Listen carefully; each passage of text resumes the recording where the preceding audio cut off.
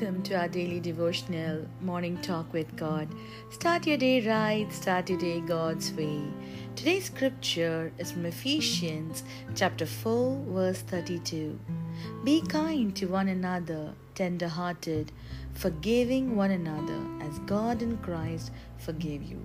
Yes, my friend, one of the hardest things to do is to be kind and forgiving to people, and especially when those people have hurt you or done you wrong. Now, when someone mistreats you, the normal response is to get back at them, to hurt them as they have hurted you. And that's what is considered normal. That's how most people live their lives. But the Bible teaches us to be different.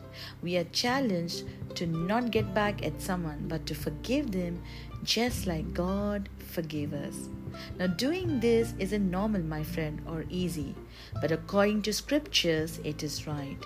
And we can do it easily because remember, God also forgave us. Now, we didn't deserve God's forgiveness, yet He gave it to us anyway.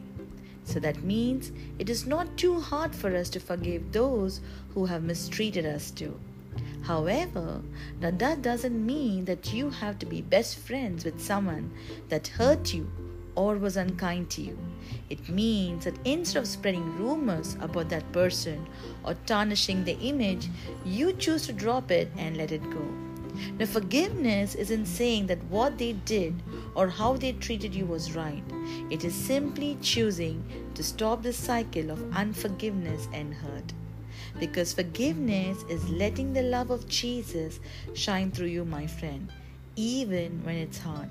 So today, I encourage you, beloved, to push past what's easy and choose to be kind and forgive others. Amen. Let's pray.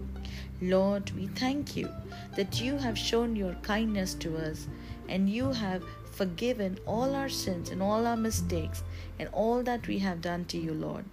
Help us, Lord, that we also forgive all those people who mistreated us or hurted us. Holy Spirit, we invite you that you give us a grace and help us that we could be kind and tender-hearted to one another. In Jesus' name I pray, amen.